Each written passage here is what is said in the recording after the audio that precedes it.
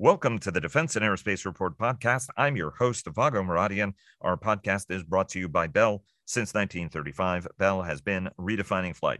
Learn more about its pioneering spirit at bellflight.com. General Electric decides to break up into three companies, marking what many consider to be the end of an American industrial icon founded by Thomas Edison in 1892. The worst inflation in 30 years, rising COVID rates in Europe as the Netherlands locks down for a fourth wave as cases increase in the United States, more earnings that highlight supply chain problems and market demand for another Boeing jetliner to compete against Airbus's successful A321neo. To date, the COVID pandemic has killed some 760,000 Americans and 5.1 million worldwide. Joining us as they do every week to discuss all this and more are Dr. Rocket Ron Epstein of Bank of America Merrill Lynch, Sash Tusa of the independent London equity research firm Agency Partners, and Richard Aboulafia of the Teal Group Consultancy right here in Washington, D.C. Everybody, thanks so much for joining us. Great beer, Vago. Yeah, always a pleasure, Vago. Thank you very much. Happy podcast day, Vago. Thank you. Yes, indeed. And we're managing to do this with several of you on the move as well. So we appreciate that very, very much. And before we get started, Leonardo DRS sponsors our global coverage. Northrop Grumman sponsors our weekly cyber report and our cyber coverage overall. And General Atomics Aeronautical Systems sponsors our coverage of strategy. Ron, start us off as you always do, right? Rising inflation, rising COVID rates, more earnings that highlight supply chain issues, and then the big blockbuster news of the week, obviously the General Electric breakup, and then adding to that, right? The chairman of the Senate Armed Services Committee, Jack Reed, the Democrat from Rhode Island, not one to be alarmist about anything, expressing concerns about further defense industrial cooperation and certainly concerns about competitiveness. So talk to us about what's driving, and what's been driving investors this week on the street. Yeah, I think there was a couple things. I mean, in the industrial world, the GE news was pretty tectonic, right? I don't think it was wholly unexpected from those that follow GE pretty closely. And to be clear, I'm not the GE analyst, but I don't think it was that big a surprise. Just a quick commentary about it. It's going to take time for it to play out, so on and so forth. But that was big news in the industrial world. And then inflation. Inflation news was all over, and it was, as you know, inflation rates were as high as they've been in, I guess, 30 years. Made front headlines on most of the major world news outlets, and that caused a lot of volatility in the markets this week. So we saw with the GE breakup, the inflation news, just a lot of volatility, right? So it was a very volatile week. I mean, pretty much all the big names have already reported, right? I mean, all of them reported supply chain challenges, right? I mean, L3Harris talked about semiconductors. We've talked about labor issues as well from the bigs, right? I mean, all of the airplane makers basically had a very similar message. What did AerCap have to say this week? Yeah, I mean, the big news for AerCap was at the beginning of the month, the deal with GECAS closed. So, post the deal with GECAS, AerCap is now the largest aircraft lessor in the world in a big way. And so they walked through some of the details on that. And probably the other big news, and we saw this with Air Lease, who reported last week, was things are getting better in aviation. And if you look at the quality of payments, what they're getting in terms of the receivables, aircraft being placed, it's just more evidence that we're seeing a recovery in global aviation markets. And we should point out, right? I mean, GECAS is General Electric, capital. That obviously was a very, very important part of General Electric business, right? So GE Capital Aviation Services, it was a big part of their financing portfolio. And obviously now with AerCap, and we're going to talk about GE in just a moment because it was tectonic news and sad news if you look at it, right? It's breaking up into three units: aviation, healthcare, and energy. But obviously, each of those piece parts get easier to be absorbed by somebody else. Sash, let me get your sense. Hensoldt reported, very important European defense electronics maker, and then of course Kinetic, one of the world's most important technology companies, the old Dara that reconstituted itself as a private company and now sort of getting its feet back under it. And also rising COVID rates, right? I mean, the Netherlands are locking down. We're looking at a potentially very grim fourth wave. Cases are increasing in the United States. So, Richard, I'm going to put you on the spot in a minute about whether or not your bullish forecast remains as bullish as it's been. Walk us through the earnings picture and walk us through what the COVID picture means and what it may mean for travel at a very time when we've been sort of thinking like, hey, we're back. Transatlantic travel is back, right? And it might not be back as well as we would like it to be. Yeah, okay. I mean, first of all, on earnings, the two European companies that reported this week that were, important to us were both defense companies. Hensoldt, clearly the German defense electronics champion. This is the old AEG business, or DAS of defense electronics, Airbus defense electronics. It's been through a lot of different incarnations, but it's now a standalone business. It IPO'd in 2020, which was pretty impressive. It was between two waves of COVID, and they did a pretty good job of getting that one away. And since then, 25% has been sold to the German government, 25% to Leonardo, and the remaining 50% is owned predominantly by equity holders, but also still a small rump portion private equity. What was important, I think, about these results, Hensoldt is just winning orders at an astonishing rate at the moment. They had, near 2.5 billion order for the Eurofighter defense electronics and AESA radar upgrade in the first half of this year. In the third quarter, bigger orders for E-scan radars for ballistic missile defense for Germany, but also for the upgrade of the Frigate 124 class for the German Navy.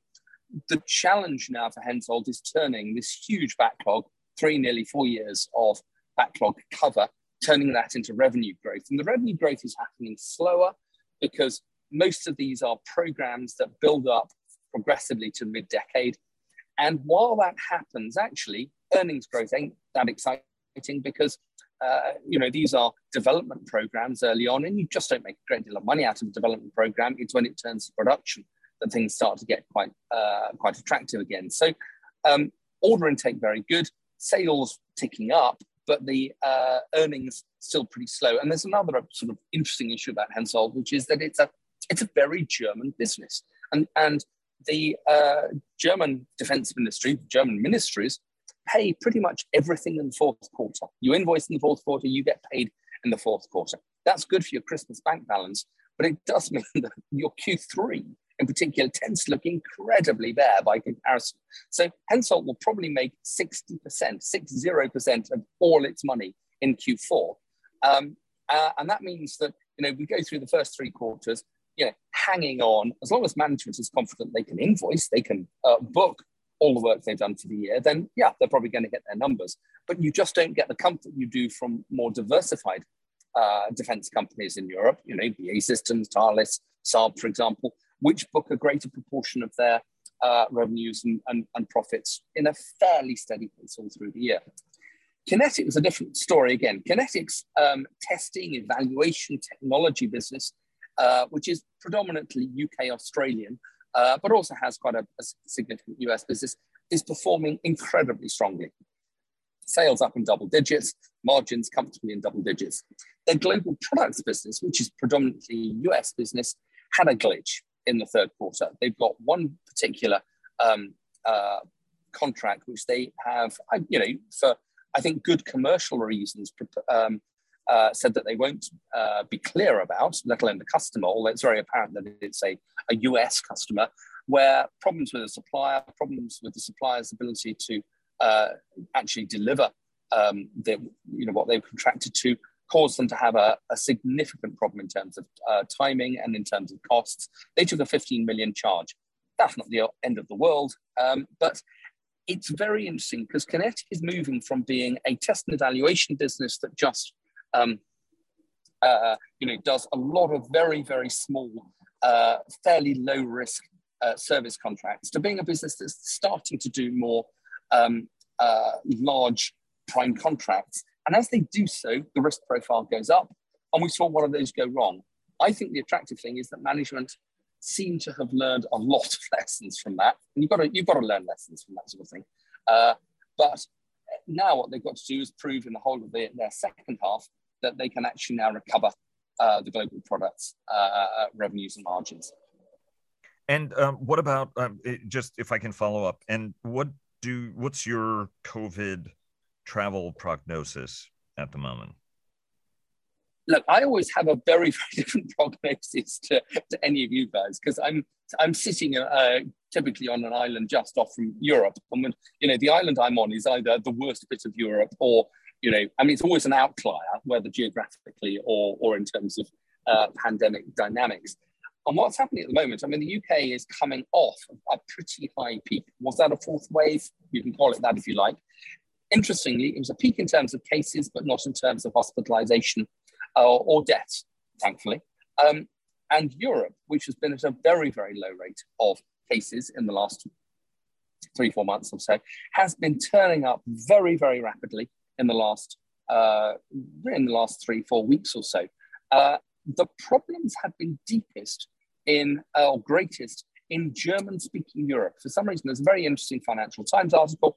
German-speaking Europe has got the biggest problems with vaccine hesitancy, and that's where the COVID is turning up very fast. As you said, Netherlands going back into lockdown. Other parts of Europe are going into lockdown in all but name. Parts of Austria, for example. Now, Austria, they're saying, if you haven't been vaccinated, then you're gated. You have to stay in your homes. That's going to be an interesting issue in terms of civil liberties. But it may well be that Austria goes into complete lockdown pretty soon. And Germany, probably the only thing stopping the Germans from going into lockdown is the fact that they don't have a government at the moment, because the negotiations on the next coalition have not come through. But it does feel very, very difficult. And so European air transport, which has been a big, it's been very, very strong outperformer in the last month or so. It's gone up from being 30% down compared to 2019 to being 20% down relative to 2019, which is the strongest performance of the lot. I think there is a risk now that takes back again, because we start to see travel restrictions again. And at some stage, if COVID really does, pick up in continental Europe again to the level at which it seems to be, the risk is that other countries just will stop taking European flights. And that might just put the kibosh on international flights a bit. So I would say that, the next 3-4 weeks are going to be very, very interesting in that regard. If you'd asked me a week ago, I would not have felt as pessimistic as I do now. I'm sorry to ask you one more question, because we're going a little bit of a longer round with you, but you mentioned Germany. Obviously, Olaf Scholz won. Angela Merkel is getting ready to retire as chancellor after 16 years in the job.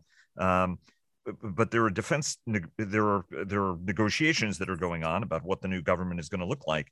And I was talking to a German friend who was very pessimistic about the outlook for the budget. Did Hensoldt provide any guidance or clarification on what the German defense spending scene is going to look like, even though most Germans actually feel defense spending is too low for what the nation has to do and its stature and standing in Europe? At the same time, there's also a sense that they may not be investing as much in defense as they should. I think the Germans haven't been investing as much in defense as they should for 30 years, certainly 20 years. In fact, German defense spending has been picking up very strongly in the last 6 years or so. I always say people who think the Germans are not spending enough really need to worry, because if the Germans ever got to 2% of GDP, their defense budget would be the same size as the UK and France combined. And at that stage, they call the tune on defense spending and defense priorities in Europe.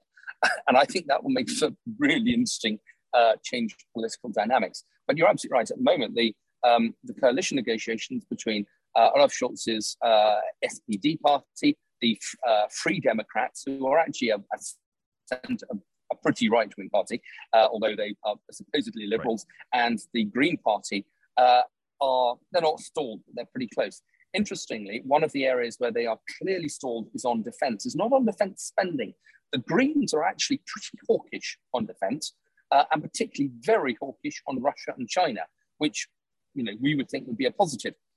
Where they are very hawkish, where they're very negative, though, is on nuclear weapons, and specifically whether Germany should buy new aircraft to carry US nuclear weapons as part of the NATO role. I think it's, what we're going to see is that the Tornado aircraft, which are the current carriers of the nuclear weapons, get retired and there's no replacement, because that's the easiest way to appease the Greens in the negotiations.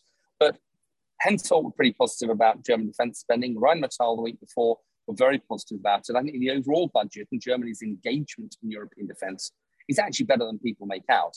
But they will be very, very, particularly the Greens, very focused on the issue of nuclear. And we should also point out, right, I mean, a lot of tensions given where Russia is in massing forces on the Ukraine border, certainly alarming folks here in Washington, as in every capital. Richard, I want to go to you. You're very bullish about what the outlook for air travel is going to be. We're looking at cases going up in the United States. As we heard, cases are going up in Europe as well. What's your sense on this and what the travel picture looks like, right? Because everybody is going to be convening, for example, in Dubai as this program is taped for an air show. Yeah, I'm sort of sticking with my relatively bullish outlook. I mean, this gets heavily into politics, but it seems to me that we're entering the sort of pandemic management phase rather than the major crisis, oh my God, this is going to kill us phase. And what are the characteristics? Like everybody, we're just prisoners of the epidemiologists and what they're telling us here. But it seems to me that this, from what I'm reading, that this sort of phase is far more manageable. That doesn't mean that there are not major issues, and there are certainly arguments for occasionally locking down, but you have to be mindful of the broader economy. You have to not overreact, and you have to, not be like China with a zero tolerance policy. You're not going to get, that is not possible. What you can get to is a clear apportionment of risks. Basically, if you don't get vaccinated, Singapore's announcement this week, you're going to have to pay for your treatment. Have a nice day. And you've got an awful lot of the risk accruing to people, as you mentioned before, in Germany and elsewhere, who are not vaccinated. Okay, it's the same in the US. That's kind of on them. And then, of course, you've got the arrival, finally, of pills that are an effective post-infection therapeutic formula. That's hugely important because that, of course, brings us closer to a disease model where you don't die. You might have an awful week or two, but this pill keeps you from dying 90% of the time. So that combination of vaccinations for those people who get it, smart enough to get it, in my view, coupled with that post-infection therapeutic drug, I think that makes this manageable. I just don't think that the mindset of zero tolerance and we must lock down is going to be terribly productive. And assuming that policymakers have that assumption too, then yes, things open up. And again, I'm looking forward to a strong first quarter. I've booked a couple of flights internationally in the coming months. And, I have a feeling that the numbers are, maybe they'll even be as fantastic as November 8th when we had our first day of, opening up to the world. I'd like to see more of that. And there's absolutely nothing about the uptick in certain parts, but by no means the majority of Europe that's concerning. But again, it looks localized, it looks manageable, and I just don't think it's going to be have a huge impingement on numbers. And here's to not dying, which is a positive thing. Ron, let me come back around to you. I mean, any change in your forecast and B of A's forecast on what travel looks like going forward, or COVID? No, we haven't changed that. I mean, it's. I think Richard's exactly right. I mean, it's the transition of the pandemic from a pandemic to something manageable endemic, right? Maybe if I'm using the right endemic words. And our view has been, as you know, and hasn't changed. Ron, Yep. a lot of mic noise. Just FYI. Okay, go try it again with a little bit less. I'm sorry. Yeah. No.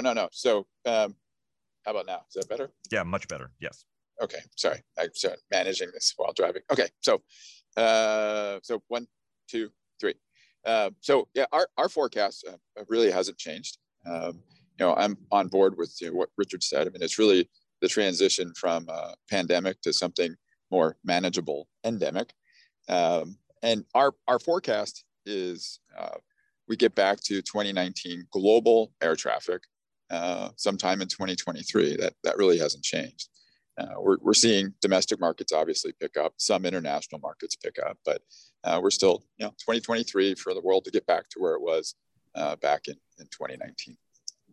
Let's shift to the topic of General Electric because, Ron, we've got you for about another 10 minutes, but I'm going to have Richard start us off, right? I mean, we had that conversation last week that a GE Heritage management team that's at Boeing, what might be a next step for the company. It was a purely speculative conversation that, a breakup might be likely because of this sense of the investments not being made, the change is not as abrupt, and then this might become a breakup story.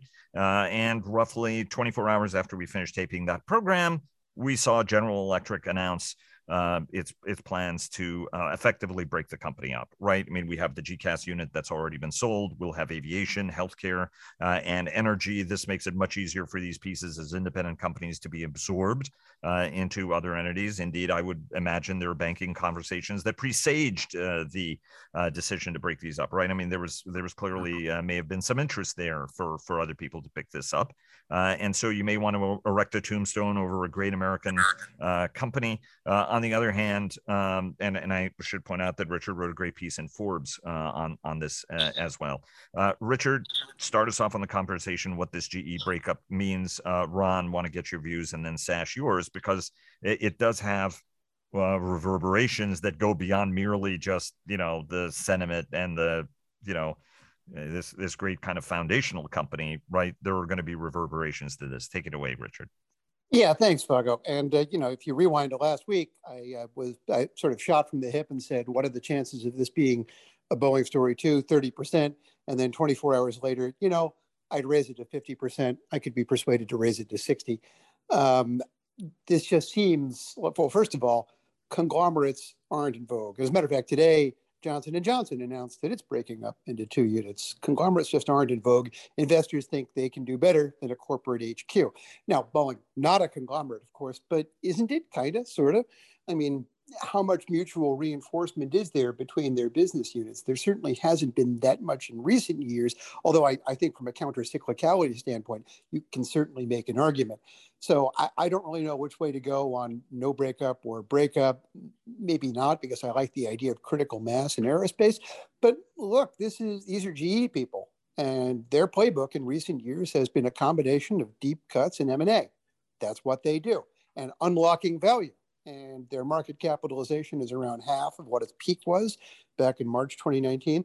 This would seem to be something they're thinking about. And by the way, it also explains why they've been doing really nothing to what you call manage the company. I mean, it's sort of bizarre that you haven't really heard much from corporate about what they're going to do to, reinstate that culture of engineering, technical excellence, what they're going to do to get back their losing market share against Airbus, what they're doing to, deal with the very difficult program execution problems that BDS faces. None of this is an issue. I think there's a really strong chance here that behind the scenes, they're contemplating what the future might bring. And again, I should point out, this is speculation on our part, and the company has not made any comment one way or another on whether, aside from saying that, hey, we continue to do the blocking and tackling and considering new designs for the future and the investment necessary to keep Boeing as a competitive entity, right? That's exactly right. That's very true. Although I should say that unlocking value ultimately is the biggest cliche, and in my word, the really like a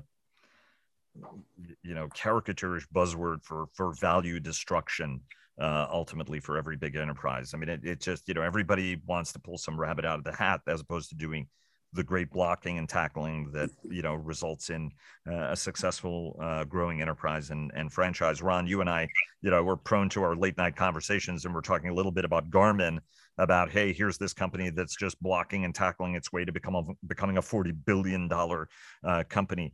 Talk to us a little bit about the General Electric news and what it means for our ecosystem, because it is very important to our ecosystem, frankly, or has been.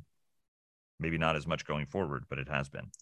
Yeah, so a couple points. One, to those who follow GE, I don't think this was a big surprise. Two, you have a management team there that doesn't have a long legacy at the company. So they might not have the legacy affinity to keep it all together, is one thing. Three, if you look at other industrial companies that have gone down a similar path, United Technologies was one of them, right? When they spun off both Otis and Carrier, there was always head scratching going on. Why is a company that makes jet engines and aerodynamic subsystems making escalators, elevators, and HVAC systems? That really did create a lot of value. You get into a situation where the different end units can trade in different market groups and be assigned different multiples because different investors and different investor groups think about valuation in different ways. So I think from that standpoint, it's not all that much of a surprise. Now, to the bigger picture, one question is, can GE Aviation be independent? As we all know, engine development takes a big investment over time. So I think you'll start to see at some point. It's too soon now, right? Because the transaction, as stated, doesn't close for a couple of years. But will GE Aviation stay independent? Will it be merged or taken out by another company? We'll wait and see. I think any one of us could come up with a short list of companies that GE Aviation could fit into quite well. So I think that's what people are thinking about. But ultimately, from an investor point of view, this kind of happens now at slow speed. It's not going to happen overnight. They're complicated transactions. There's all kinds of tax implications and tax jurisdictions and so on and so forth. There's a lot of details that have to be worked through. So it's something we'll watch. I mean, and we have seen real conglomerates. I know that there's this sense of talking about General Electric as a conglomerate, but everything was really an outgrowth of the electrical, the motors, the turbine, the complex gear work that they did, and one was just a natural outgrowth of the other, right? Resulting in jet engine designs, Britain's jet engine designs brought to the United States to be produced in the United States. But Vago, I would add this point. I think going into the global financial crisis, GE was a financial company, right? I mean, that's right, because of GCAS, it had become, and GE Capital had become absolutely a financial company, right? And that was, I think, probably, in my humble opinion, a big turning point for the company when they made this pivot in a big way away from just industrials, but they became a financial powerhouse, and the global financial crisis really impacted them in ways that if they were just making stuff, it was much deeper wound than it would have been for, like it was for a United Technologies or a Honeywell or whoever who weren't financial machines. I should also point out, right, Kaiser was a shipyard, and now it remained, right, with a health plan, and now the health plan is what survives, and it's no longer a shipbuilder. You've got 3 more minutes, and I'm gonna double shot you and ask you about the survey your team and Aviation Week worked on, an incredible survey looking at 900 companies around the world. And the conclusion was they want Boeing to develop a new middle market airliner. Talk to us a little bit about the survey. What does it mean? And then we can, take it from there, and you can get on to your next meeting. Yeah, sure. I mean, to our little knitting group here, I mean, it's no big surprise, right? You had we surveyed over 900 participants, and of those, over 300 were airlines, and then we could parse them out by region and function and so on and so forth. So if you just look at the airline group, airlines are saying, yeah, they would like a bigger, longer range, more capable narrow body from Boeing. 80% across the board, across regions. That's not just North America talking. That's not just Europe talking or Asia. It's cross regions. They did say, however, they're willing to wait some for new technology propulsion. If you kind of fall in my camp, that means I don't think we're going to see electric propulsion or hydrogen on large commercial airplanes for another 50 years. So clearly, that's not going to happen. And then the next question becomes for Boeing, ultimately, all right, if you're going to try to do this, you're going to try to do it in a reasonable period of time. How are you going to do it? And you probably have to raise capital some way or another. And that's one of the conclusions. Another interesting point on the survey was we asked, were the issues with the MAX and the issues with the 787 today in terms of quality and otherwise, are they going to impact your decision? And just over half the airlines said, yeah, actually, that's a factor when we think about buying airplanes. We're not blind to the fact of what happened with the MAX and what's going on currently with the 787. So that's another consideration, just the broader implications for the brand. I mean, I know this is very simplistic, but let me just ask you this. If what we're talking about is a latter day 757, isn't it easier to just resuscitate the 757? Yeah, I think in some ways, yes. However, I think on a very fundamental level, the tools aren't around anymore. A. B. 757 was designed in a day and age when fabrication of airplanes was very different. There was a lot of built up components, a lot of fastening, a lot of stuff going on where, in a more modern realm, you would design an airplane for fabrication differently. But, what are you looking at is a modern analog to a 757, maybe a little more capable. Yeah, 100%. And I think that's what they're saying. And I meant, right, use it as the core, right? You would have to put new engines in it. You would have to redesign it. There's no reason to make empennages as complex, in as complex a manner and, all kinds of fasteners in all the wrong places kind of thing, right? But yeah, exactly. And any Dubai Air Show thoughts before you part? Yeah, one of the things you want to keep an eye on in Dubai, there's been a lot of speculation around that will be the launch of the 777X freighter. Kind of what I've heard through the grapevine is it's going to be some sort of derivative of the 8X, maybe a stretched 8X or something like that. We'll see.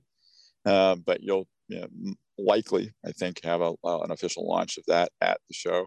And then there's been some noise in the market around Boeing announcing some orders of some 737 MAXs in India to a startup airline.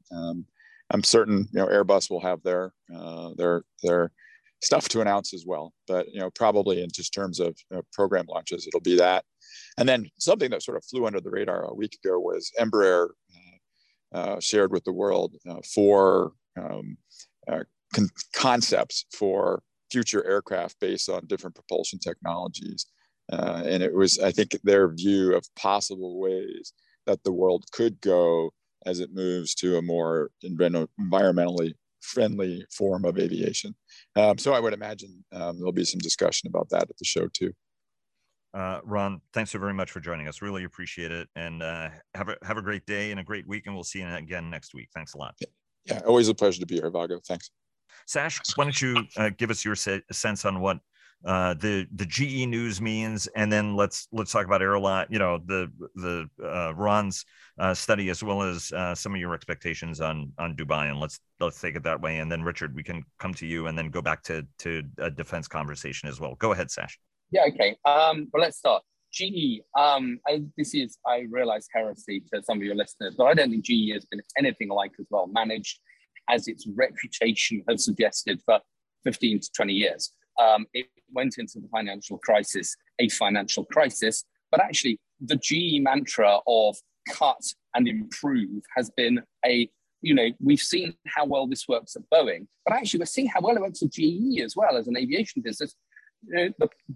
Some of the biggest problems with the 777X have been the GE9X engine, that GE's engineering culture, their ability to produce complex engines at to time, to cost, has been damaged by, GE management. I am very struck by the degree to which, once GE is broken up, GE Aviation looks much more like Rolls-Royce than I feel at all comfortable with. Yeah, it's bigger. Yeah, it's got a narrow body franchise, fantastic, with CFM, which Rolls-Royce has not got.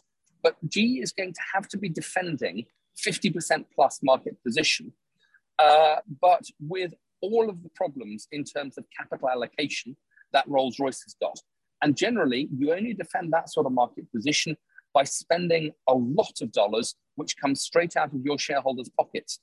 So the idea that you can spin the businesses off, release some form of value, and I share your skepticism about that, and then actually it's a good business beyond that. I don't buy that. I think GE is incredibly vulnerable because it's going to need to spend money on its own, and otherwise it's going to lose share, particularly to Raytheon Technologies, which is a conglomerate, absolutely, but it's a defense and aerospace conglomerate, and they've been spending the right money on new engines. Final point, and let's circle back to Boeing again. I think it's entirely possible that at the end of all of this, we're going to see GE Aviation and Boeing merge. Why not? GE Aviation, after all, is pretty much the monopoly supplier to Boeing anyway. From Boeing's point of view, and I'm talking about the Boeing that Richard has come up with, i.e. Boeing Commercial Aircraft, because they sold the defense business off. So this is super hypothesis now. It's highly speculative, but Boeing can't afford to run competitions for engines anymore. Boeing also needs a business with a good aftermarket to actually give it the cash to develop new engines. And the way you do that is merging with GE Aviation. I think we're going to see the creation or the recreation of United Aircraft again, but this time Pratt & Whitney gets left out and GE comes in instead. And from Airbus's point of view, they're going to have to consider how to respond to that.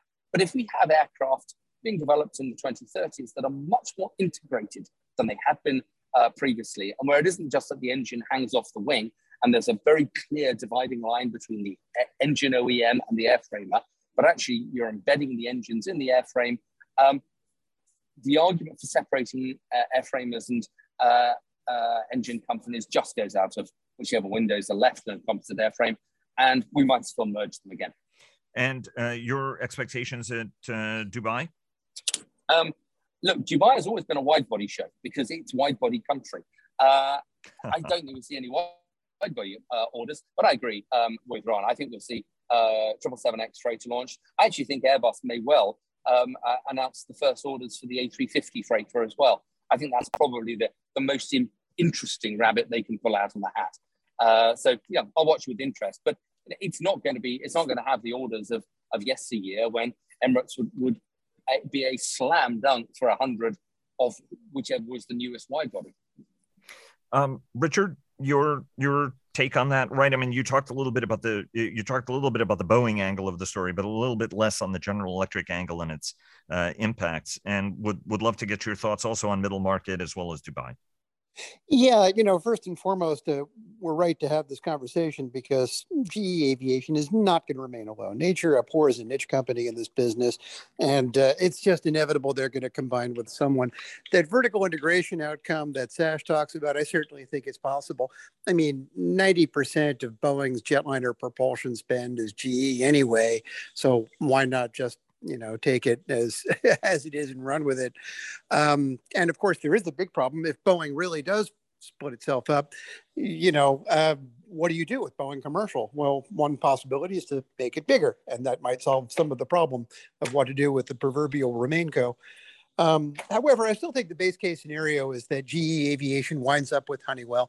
There's just so much synergies there, and that would be a very effective counterweight to RTX as one of the world's biggest mezzanine suppliers. And of course, they've tried it. It's just that it didn't work out for a variety of reasons, perhaps just relating to the rest of the stuff that GE held but no longer will hold starting around 2024. So I think that's probably the more likely outcome, but you certainly can't rule the other one out with Boeing. And what about the middle market and your expectations in Dubai? Yeah, I mean, they certainly did a great job over at Bank of America with that survey. I think everyone wants Boeing to do this because, we've been railing against A321neo and how it's seizing market share and doing such a great job and how Boeing needs to do something. From a customer standpoint, of course, the survey was heavily customer focused. They don't want to hand monopoly pricing power to the people building the A321neo, especially XLR. So it's very much in the interest of both financiers and airlines to have that competitive force on the market. And if Boeing chooses to abnegate any kind of leadership or even even showing up, that's on them. So I think everyone knows this. They did a really good job defining the product. I sure hope they do it. At some point over the past few years, we just all become accustomed to throwing up our hands and saying, please, Boeing, prove us wrong, do this thing. And I guess the entire market is saying that as well. As for Dubai, I think my colleagues have done a great job talking. It's not going to be Emirates showing up with 100 or something. The first news out of the Dubai Air Show really underscores the results of Ron's and Bank of America's survey. Several hundred more A321neo orders on top of the thousands they've got already. And Boeing just not competitive in that market really underscores the tremendous need for a new Boeing jet in that segment. The middle market is where all the commercial activity is, and it's going to continue to be. And Boeing simply needs to do something here. The military side, the big question is, will they be allowed to execute on the F-35 and sustainment contract associated with the Abraham Accords? And of course, there's a lot of uncertainty of that because of possible China sourcing, because of all sorts of tech transfer issues and whatever else. There's 20-something billion dollars of defense contracts in the balance here. I'd be very surprised if you didn't hear talk about a European fighter contract, first as a kind of gap filler, second as a way of putting pressure on the U.S. to allow the execution of that F-35 deal. The most likely player, of course, would be Dassault with the Rafale sale. If not a sale, then at least a discussion of some sort that was very loud. And it might well be a sale because, frankly, the UAE has always liked dual sourcing. And there's absolutely nothing about the international relations of the Gulf states that would change that. So an F-35 Rafale future for the UAE Air Force, I think, is actually kind of a base case scenario at this point. I should point out, right? I mean, throughout this process, there was always for decades an expectation that the United Arab Emirates would buy the Rafale eventually, having been a very successful Mirage operator, and yet that transaction hasn't happened yet, right? I mean, so there was this sense that might be overdue. Sash, do you think that that's a likely or a plausible outcome? And more broadly, the question would be that every time in my last visits, and unfortunately we're not there in person at the show, the United Arab Emirates has moved very sharply toward the Chinese in terms of being a partner, technological development, investment wise, and also as an antidote to the United States, where certainly the government has viewed American overbearing arms export regulations. And indeed, this administration is looking at making human rights a more significant factor, right, where we might become almost a German-like contributor. Sash, get your sense on the Rafale element, but also get your sense on what the arms export future for the United States looks like. And Richard would like to get your sense as well, because there are folks who point out that there are a lot of transactions, particularly towards the Gulf, that are not moving as quickly as they should, and it's not moving as quickly as it should because the new American arms export policy could actually be very human rights focused, which makes that somewhat problematic for even close allies and partners of us. Sash? Yeah, okay. And there's so many questions in there that we could spend 15 minutes each going into. But let's first of all, Rafale. I think that's Richard's raised a really, really good point there. And it's amazing quite what an effect a Middle Eastern country buying 24 Rafales has in terms of forcing the US State Department to sort of loosen up on exports by 36. And you've almost guaranteed it. So the UAE has had a love-hate relationship with Rafale pretty much since Dassault brought the aircraft to the drawing board in the first place.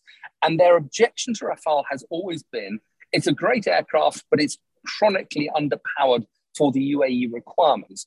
I think it's been the biggest mistake for the French. They never, ever upgraded the M88 engine properly.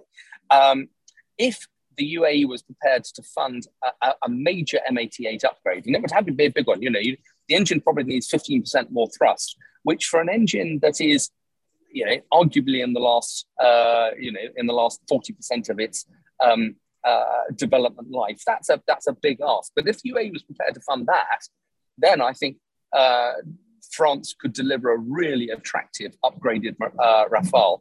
And I think that would send a very clear signal to the US that there are alternatives to the F-35. Clearly nowhere near as stealthy, but on the other hand, they don't have the same conditions and probably get a better weapons package as well. And that's something that I think would be very attractive for the UAE.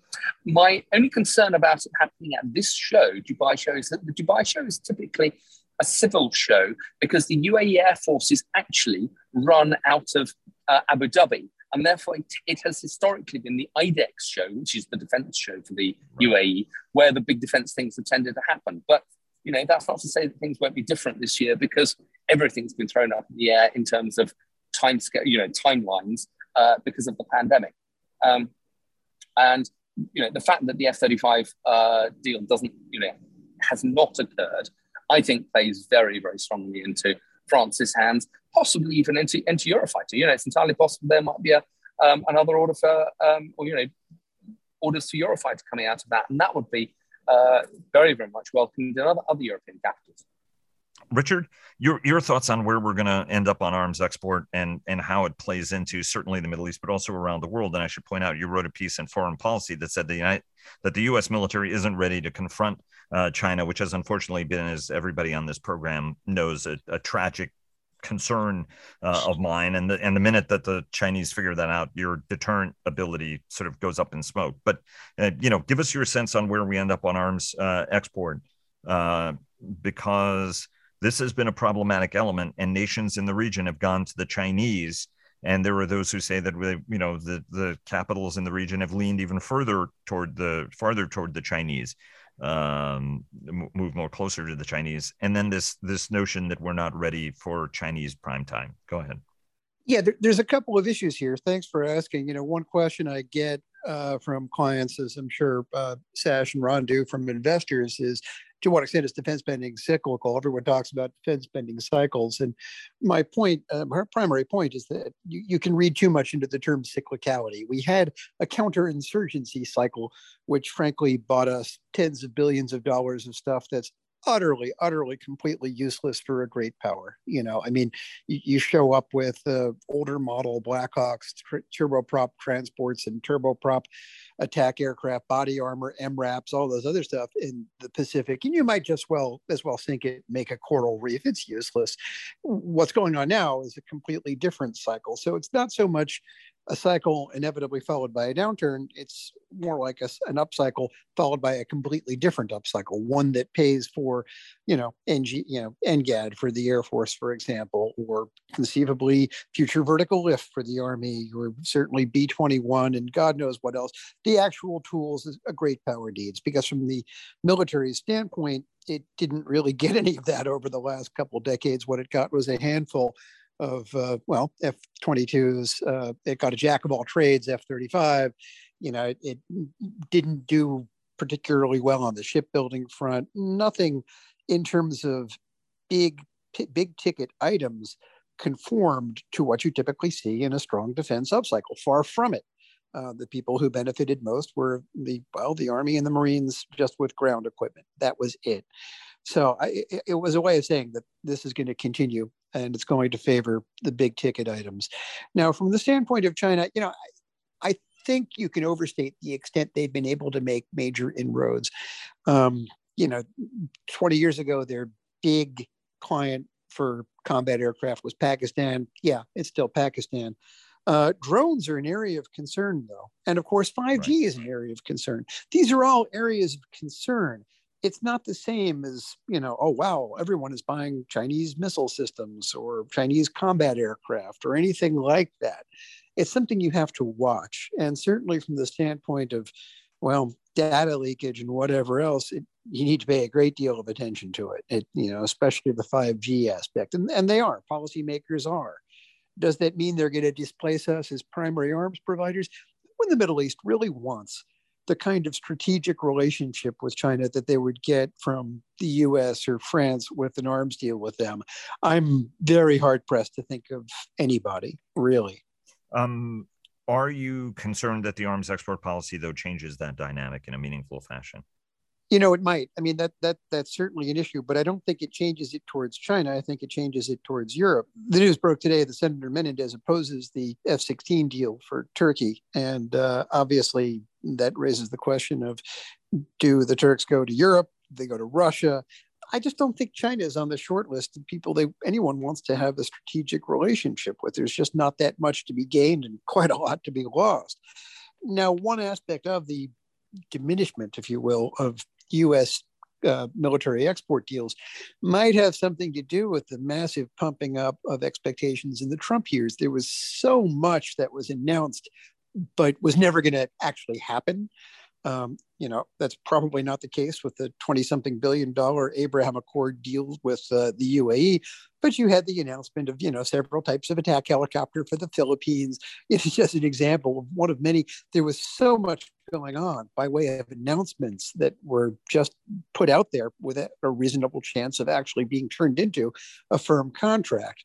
Now, to what extent are things changing now? Watch this space. It doesn't seem like it. It doesn't seem like the second coming of the Carter administration, but it's definitely something that bears watching. Guys, thanks so very much for joining us. Really, really appreciate it. Hope you guys have a great weekend, a great week, and look forward to having you back on again next week. Thanks a lot. Thanks so much, Vago. Always a pleasure.